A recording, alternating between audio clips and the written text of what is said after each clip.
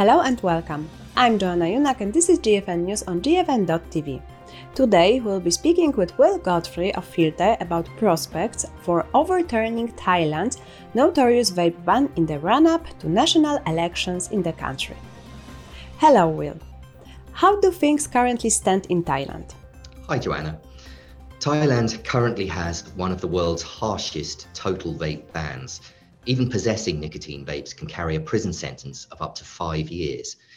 The ban was implemented back in 2014 amid pressure from Thai and international anti-vaping groups, and it has encouraged corrupt police to practice extortion, forcing both locals and foreigners to pay bribes in order to avoid arrest and prosecution in numerous cases.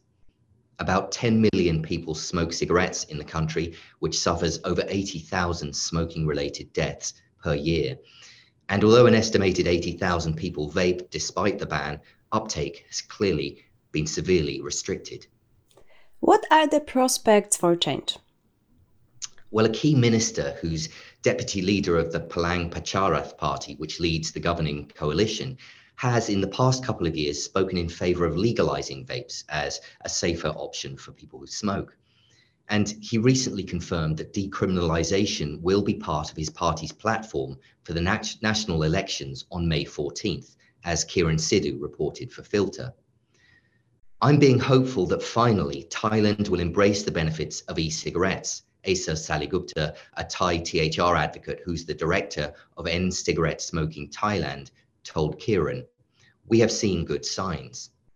These signs include," he continued, "the Tobacco Authority of Thailand reportedly looking into the economic benefits legalisation could bring, such as the possibility of the country producing vapes for export. And another political party, a major one called Move Forward Party, also recently announced vape legalisation in its election platform." What's the bigger picture and what could be the implications of the ban being overturned? It's been a long, hard road for Thai THR activists, and many people have needlessly suffered under the current policy. There is a substantial illicit vapes market, as Saligupta expressed, but the perception that vaping is more harmful than smoking remains widespread at the moment. As a result of the ban, many people who might be vaping are still smoking, and many people have suffered from criminalisation or exploitation by law enforcement. It would be a huge deal to change all that. While the country has draconian drug policies overall, it did legalise cultivation and possession of cannabis last year. Legalising vapes could not only benefit millions of people in Thailand, but would also stand as a symbolic victory for harm reduction in Asia.